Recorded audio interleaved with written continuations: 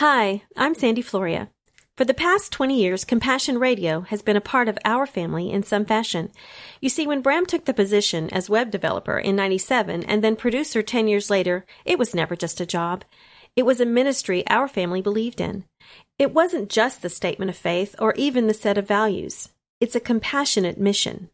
At Compassion Radio, we seek to be the hands and voice of Christ's compassion, serving those who suffer the most, wherever faith costs the most, and then we bring the stories to you. Proverbs 14:31 says, "Those who help the poor honor God." Won't you help us continue this mission? Will you give compassionately? Please contact us today by phone, mail, or online. 800-868-2478. P.O. Box 2770, Orange, California, 92859, or CompassionRadio.com. Thank you. On today's Compassion Radio. I was standing there. I was clapping and jumping because I was cold. I was sitting and listening to the sermon, the only heater that was up front behind the preacher to heat up the preacher, and I was sitting there and I was like, man, I wish I could be there just for a minute. So when the preacher said, so if you want to blah, blah, blah, blah, come up here, I was the first one to run. Intrepid. When God tells you to go, then everything works out. He provides. Involved. It is so exciting to see what God can do, and this is why there is so much hope. International. Compassion Radio allows the listener to get involved in projects that are going to change history. This is Compassion Radio. From the classroom to the war room, in all the places where God is preparing His people to do battle and advance His kingdom, Compassion Radio is there to bring you that story. Thanks for joining us for today's adventure in faith.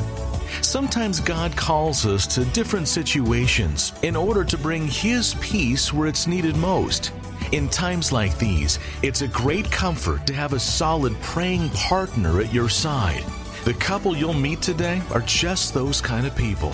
By day, they minister to thousands of young people in a booming evangelical church. In their off hours, well, they're into a whole different level of intrepid ministry at the very front lines, and not just of faith. Recently, Bram and Sandy sat down with this amazing ministry couple in the country of Ukraine. They're at the heart of this month's special Compassion Radio project. Here's Bram. Father in heaven, I thank you so much for this, the time and the presence, the ability to sit across the table from dear people who are serving you in incredible ways right here in Ukraine. Lord, I pray a special anointing upon Oleg and Oksana today, especially today, for our purposes, so that you speak clearly through their lips to the hearts of the audience in America that needs to know what you're doing here and needs to pray along with them for great and mighty things of the Spirit to happen in this country, for the protection of the innocent, the children, and the people stuck in the war zone, for the spirit of this nation, for whatever else that you are passionate about, Lord. Lord, we know there's sacrifice going on here, and we want to capture the truth of that, but we don't want to just talk about facts. We want to talk about your heart for the people of Ukraine and for this part of the world and for the Russian people that are under oppression. God, I pray for breakthroughs. And I thank you for the Magdishes, for their complete availability to you. Help us honor that today as we talk. In your name I pray. Amen. Well, friends, today my wife Sandy and I have an incredible privilege. We're sitting across the table right now with a not-so-young couple, but they're young at heart and they have lots of energy. We have Oleg and Oksana Magdich. They are, I don't know how to describe them in terms that American audiences would understand much about ministry, but they're pastors. They work in church, and you would think that would be a youth minister. Yes, Oleg is a youth minister. You might think about a family's pastor, someone who runs small groups at a church. Yes, Oleg does that too. But he's also a pastor of the war front, and he'll have to explain how it all knits together today. But there are not many people you're going to hear on radio or anyplace else that are literally on the front lines of a hot conflict and going to do youth ministry every week with their young people. and keeping them all together under a missionary worldview. This man is a patriot for Ukraine. He and his wife are passionate about the people and the mission that God has given them here in Ukraine. And their story of how they got here is incredible too. It's my honor to introduce to our Compassion Radio audience, Oleg and Oksana. Welcome to Compassion Radio. Thank you. Wow, that was quite a... I hope someone would do that speech when they bury me. We can record it for you if you like to keep it in your pocket for that time. And we don't expect to lose you anytime soon. Wow. Although as a soldier of fortune, you might say, God's fortune, you are certainly armed to the teeth just for protection for the people that you carry with you. You are a patriot in this country, and I mean that in the truest sense. You love the people of Ukraine. And I know you also love the people of Russia and those who are caught in the spiritual and the political bind that divides these two countries right now. Yeah. Can you tell me a little bit of how Jesus found the two of you and how you found each other? My background is not Christian background. My parents are not Christians, and I came to church when I was 16, being a college student. I was never looking for God, but He has found me. And since that time, I've been in a ministry, a full-time ministry, since day one at church. So God found you, and in one day a switch goes on, and you jump straight to being a minister of the gospel. Kind of, yeah. It was 1992, I think. That was just after Soviet Union collapsed and freedom came to Ukraine, and churches were popping up and growing drastically, and it was a really good time of God doing His job in Ukraine, and that's when I came to God. Oleg, you told me earlier a bit about your conversion story. I know you think it's very long, but there are probably a couple of little details that are really interesting to our audience. So don't hesitate to give us some of the most interesting highlights of how God got you. Okay, I came to God because I was cold, physically cold. At that time, I was a part of the students' theater. I played and I performed, and my friends invited me to come to this church, and I only went there because this church was meeting at the school that I have finished just a couple of years ago, and at that time there was no church in my school. So I just went there to check out, and that was winter, and it was really cold, like Ukraine cold. Yeah, it happens here often, doesn't it? Yeah, and the building where the church met was like made of steel and glass, and no heating, and it was cold. I'll bet. So I was standing there, I was clapping and jumping because I was cold, and when they sang, and then I was sitting and listening to the sermon, and the only thing I could think of was the only heater that was up front behind the preacher to heat up the preacher, and I was sitting there and I was like, man, I wish I could be there just for a minute, just on the stage. Yeah. So when the preacher said, "So if you wanna blah blah blah blah, come up here," I was the first one to run, and I stood there and I said the prayer. I had no idea what I'm doing. Right. I just felt so good, and they gave me this New Testament that I read through the night, and only next morning I realized what just happened, and so God moved you toward the heat. Yeah. It seems like He's still doing that, moving you to the hottest places in all of this country. Interesting call. Now, how did you find your lovely wife? I've been doing Christian camps all my life. I mean, all my Christian life. And at some point we met at the Christian camping seminar where she was teaching and I was interpreting for one American guy that was teaching alongside her. And Christian Camping International is very strong in this country. It is, yeah, it is. And at some point we both used to work for them here. And that's where we met. So, Oksana, what did you think of this young man who might have been clean cut back then? Now you've got kind of that biker, gnarly beard look. You mix in very well with the kind of people you have to travel among now. What did you think of this young boy when you first met him? Я знала его 3 года до этого. I knew him for 3 years before that seminar. Но в этот момент я посмотрела на него по-новому. But at that moment, I looked at him differently. Да, я увидела зрелого человека. I saw a different man. I saw a different man. Very good. What was so different about him then? Что было другого в нем? Не было другого, просто до этого я знала его как друга. Before that, I knew him as a friend, and now I met this guy who was able to make serious decisions. So, a maturity had happened in those years, and from that point on, you trusted what God was going to say through him to you? С тех пор доверяю. That's what I'm still doing. Amen to that. Friends, when this interview was recorded in 2017, Ukraine was just recovering from the traumatic events of the Maidan massacre and crackdown by the puppet Russian-sponsored regime in Ukraine. The church mounted a robust response and put their lives on the line, not just for political freedom, but for free expression of religion and an honest press. They vigorously pushed back against propaganda and the undermining of their autonomy, economy, and peace of mind. They've paid for that dearly over the years. You'll be hearing more about that story as it's developed over the years in future programs. I'm relieved to tell you that Oleg and Oksana are still serving their countrymen and their churches with sacrificial love and faith. They preach the word and live it out day by day.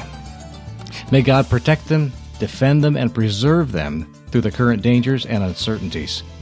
I invite you to pray the same way. Remember, friends, that stories like these come to you because you make it possible. If you want to keep hearing what God is doing on the front lines of faith, then I encourage you to give generously to keep Compassion Radio on the air. You can do that right now by calling our toll-free line to make your gift of support. That number is 1-800-868-2478. Again, that's 1-800-868-2478. You can also send your gift and prayer requests by mail to the following address: Compassion Radio, P.O. Box 2770, Orange, California, 92859. That's Box 2770, Orange, California, 92859. And of course, you can reach us anytime, day or night, through our website, CompassionRadio.com. We need you, friends, more than ever. I look forward to hearing from you right away. And now, back to our interview. You trusted what God was going to say through him to you? С тех пор доверяю. That's what I'm still doing. Amen to that. So then you have a deep faith in Christ as well. Mm-hmm. And as he's moving into this new role of going to the front line, and maybe you hear from him for a time and then you don't hear from him for a long time. How does that deepen your faith as you pray for what he's doing on the front line? Изменилась моя молитвенная жизнь. My prayer life changed drastically. Тяжелые события в своей жизни. Before I went through some hard times in my life. В моей жизни была намного страшнее война. I survived through the more horrible war. Сейчас это помогает мне больше улыбаться. And now it helps me to take things easier and smile. И больше доверять Богу. And trust God more. The more horrible war you speak of was not something that happened here in Kyiv. It was a family event that drove you here, that drove you to the place where you met Oleg. Can you explore that with us a moment, what you went through during those years? В 90-х мы жили в Таджикистане с моей семьей. My family used to live in Tajikistan. Я родилась и выросла в Таджикистане. I was born and I was raised there. И в 92-м году, когда Советский Союз распался, And in 1992, when the Soviet Union fell apart, в Таджикистане произошли первые выборы. There were first elections happening in Tajikistan. Свободные выборы. Free elections after the Soviet Union. Yeah. И две радикальные партии, которые выдвинули своих кандидатов на пост президента. And there were two radical parties that were running for presidency. Они были мусульманскими. Muslim parties. Не пришли ни к какому соглашению. They didn't agree. They couldn't agree with each other. И из-за этого развязалась очень сильная гражданская война. And that's why the civil war started. очень сильной, потому что оружие раздали всем, It даже was подросткам. really bad because they've been giving guns to anyone, even teenagers.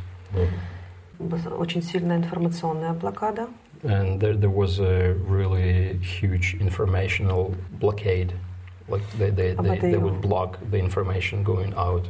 Об этой войне мало кто знал. Just a few people knew about what's going on in Tajikistan. Война длилась 9 лет. And the civil war was for 9 years. Но мы смогли уехать, когда война была на 2-м году. But we were able to escape when I think it was the 2nd year of the war. I would agree that the blockade was effective.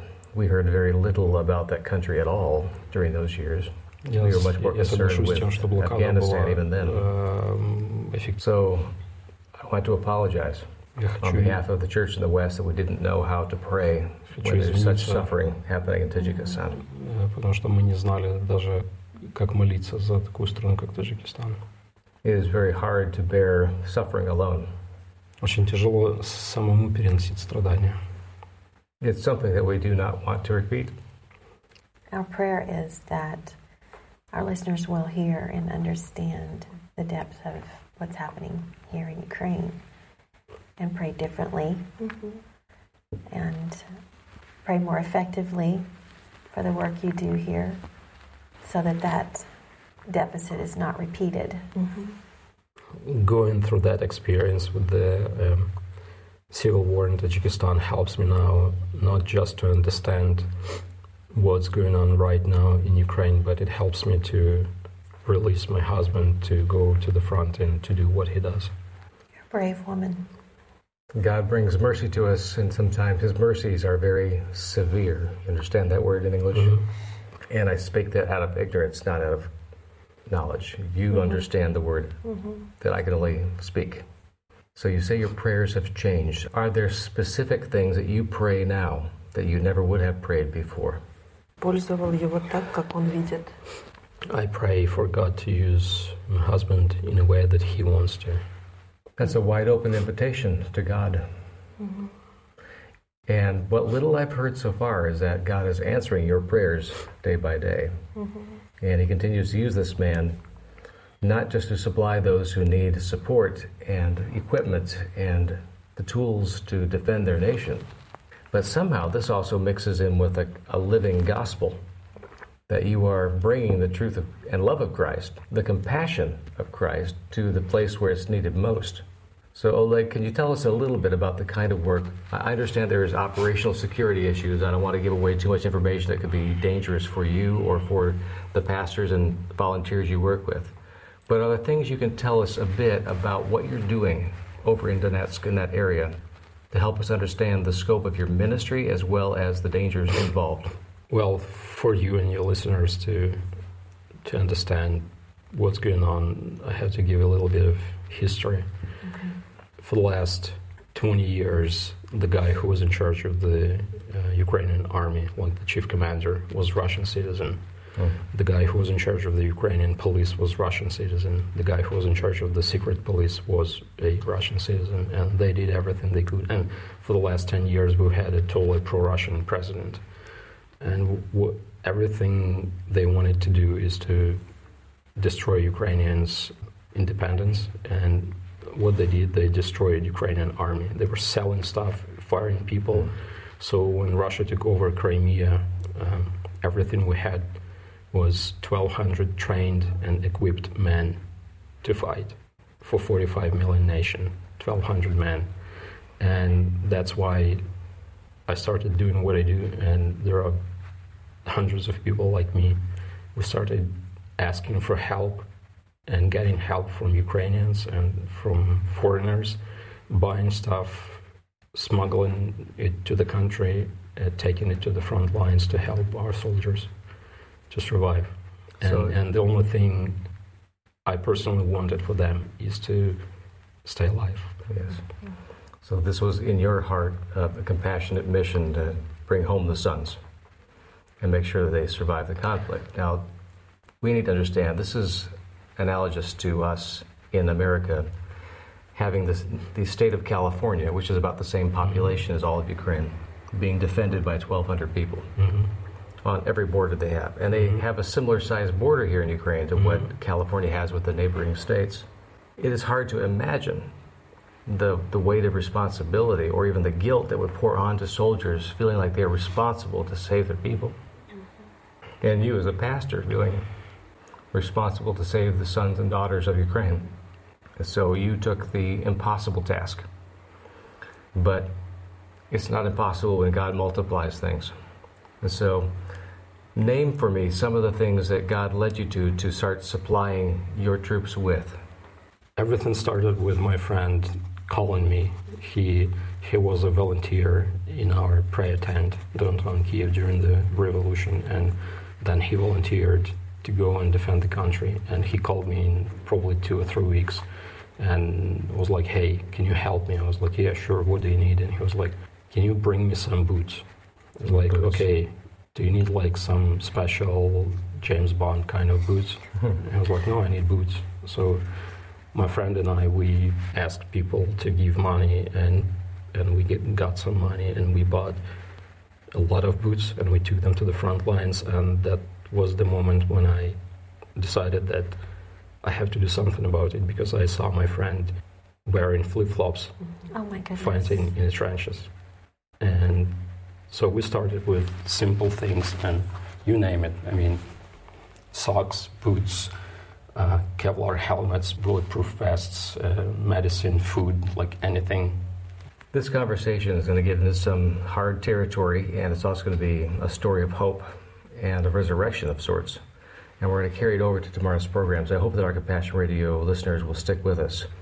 This might be one of those important interviews that we've done in years. So I hope that our listeners will stick with us for the next couple of days as we talk further with Oleg and Oksana Magdych of Ukraine. We'll be back tomorrow.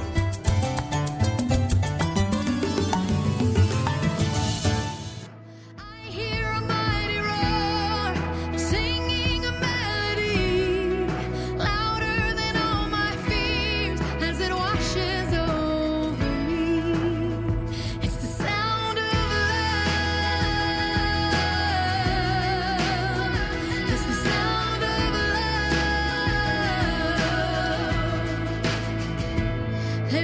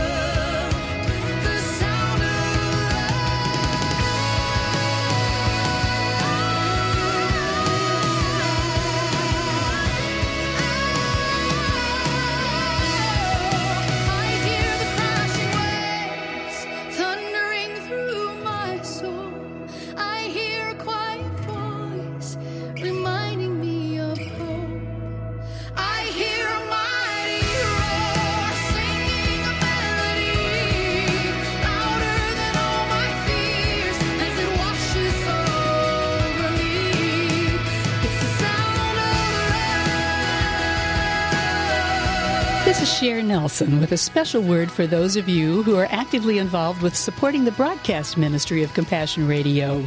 We're grateful to each of you who give to our compassion projects.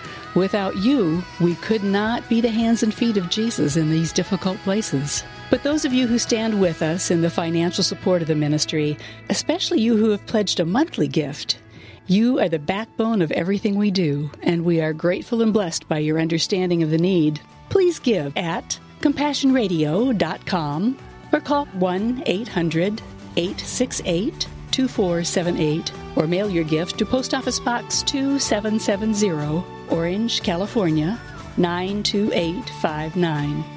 That's CompassionRadio.com or 1-800-868-2478 or mail your gift to P.O. Box 2770, Orange, California, 92859. And I pray for blessings and the joy of service in your life.